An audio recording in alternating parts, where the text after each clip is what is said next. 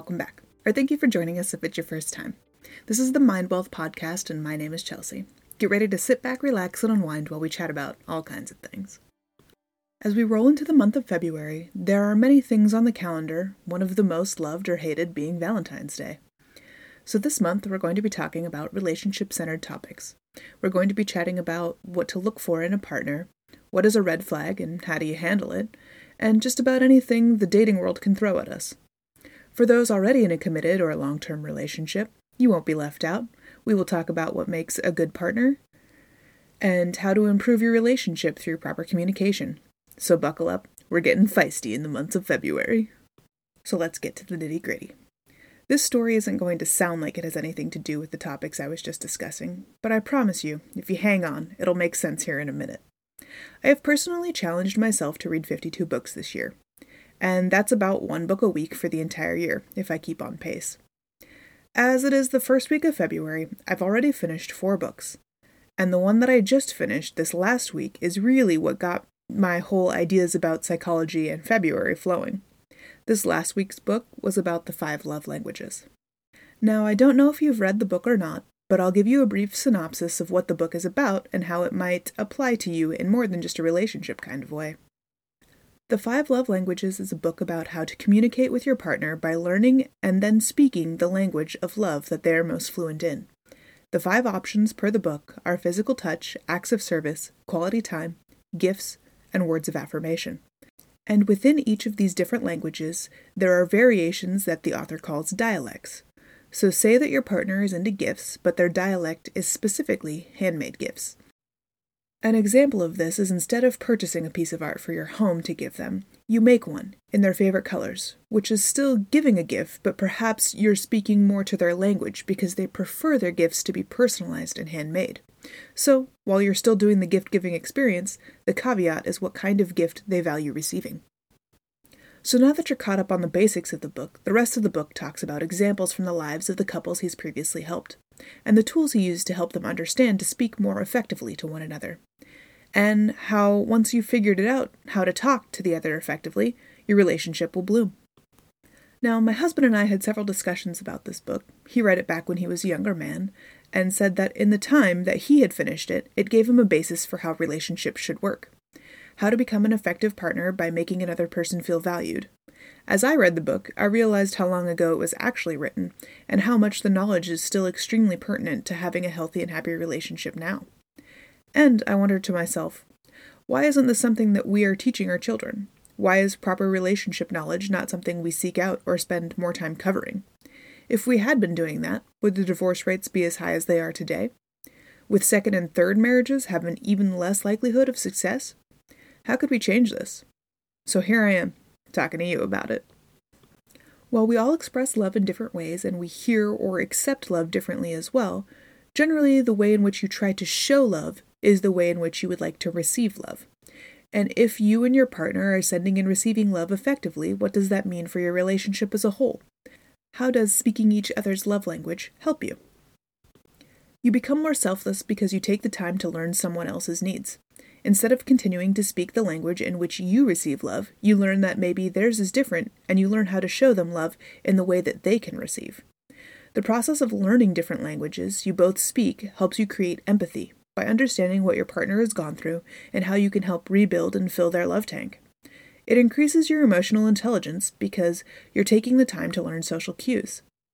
And understand that what they're complaining about might actually be them asking for you to show love in a way that they can hear. You will increase the intimacy. Through the shared experiences and togetherness you build by listening and responding, you deepen the connection with your partner. You become more intentional and meaningful in your actions, and while this is great for your relationship, it could also be helpful in friendships as well, which might in turn increase your depth and enjoyment you receive from all of the people in your life. Ultimately, what this book is getting at is opening up proper communication channels, and doing so through a loving means. If you and your spouse are already at odds, perhaps present an olive branch, such as, "I would like to be a better partner to you. If you have suggestions, I would like to hear them."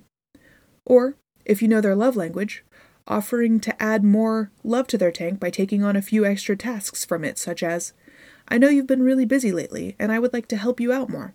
I'm willing to do the laundry and the dishes for the next week to take some of the load off of your shoulders, and then follow through on your proposal. If you two have had a fight, doing something that would fill their love tank could be considered a truce. A way of saying, I'm sorry that the situation happened, but I do love you. If you're already in a pretty good relationship, learn to deepen your connectedness by actively seeking to speak the love language of your significant other through their requests, or making them feel special in ways that they would appreciate. Now, while I believe that this book is an important first step, I believe that as humans we have so much more to give than 5 simple categories. And I believe that our love language is not always the same. There are times when we value certain things over others. For me personally, my family has never been touchy-feely kind of family. We don't have to say the words I love you to know that we mean it. We don't get in each other's spaces or faces because that's just not what we do. And we respect each other enough to continue those boundaries. However, when I've had an exceptionally hard day, or when I am emotionally distraught, a big bear hug is the only thing I want. Don't talk to me, don't bring me things. Just be there with me until I can compose myself again. This isn't something that happens often, but it definitely does happen. Do you have times when you have a certain way that you would like to be treated that is out of the normal realm for you? Another important section that I believe this book misses is some of the other things that we need as people to be fully functioning in relationships. While speaking each other's love language is great, he doesn't account for our ability to fill our own cups, or our need to do so. He gave an example in his book about a couple who is constantly at odds. They mistreat each other frequently, and they are in what you might call a loveless marriage. The lady in this marriage is devout, and it is through her own personal passions that she finds the strength within herself to change in spite of how her husband treats her. And thus, changing her attitude repairs her marriage. And while the author touts love as being the cause of this miracle, I believe a bit of self-love and self-interest had a hand in it. If she did not believe so fully in her church and her personal passion, which would have her thinking that divorce is wrong, would she have tried so hard to repair the painful marriage? I think her self-love gave her the strength to give love and fix what was broken. I believe that we need to have our own passions and our own lives somewhat independent of our significant other to feel fulfilled as a person. For me, it's writing this podcast and having complete control over the voice I share it in. For my husband, it's his choice in video games or football that he gets over-involved in. For my best friend, it's a personal time when she gets to unplug from the insanity of teaching and raising little boys, who are smart and wonderful, but we could all use a break sometimes. For my ladies at Spin, they have friend dates where they go to the events that their husbands dread, like plays or operas. For my friend Krista, it's decorating and keeping a beautiful home, and finding new and glorious recipes to make. For my trainer Leslie, it's animals, specifically cats, and she is just about the most adorable and hilarious thing when she posts about her fur babies. In order to have a successful relationship with other people, you need to find a way to have a successful relationship with yourself.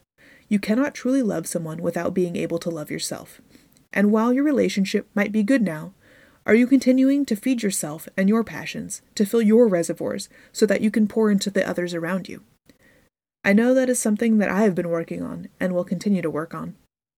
I guess what I'm really saying here is that all relationships take constant work, and that includes the relationship that you have with yourself. So if you really want to improve the friendships, situationships, or marriages around you, don't forget to also work on yourself, because sometimes we get lost in the mix. In order to have a strong bond with another person, you need to have a certain amount of strength within yourself. Everything will look greener if you take the time to care for all the people in your life, including you. Don't forget to fill your own cup. And as always, thank you so much for hanging out with me today. I've enjoyed our time together. If you want to join me again for another chat, you can keep your eyes peeled every Wednesday for a new episode. Feel free to follow me at MindWealth on Instagram if you want to get to know me a little bit in the meantime. I'm looking forward to seeing you next week.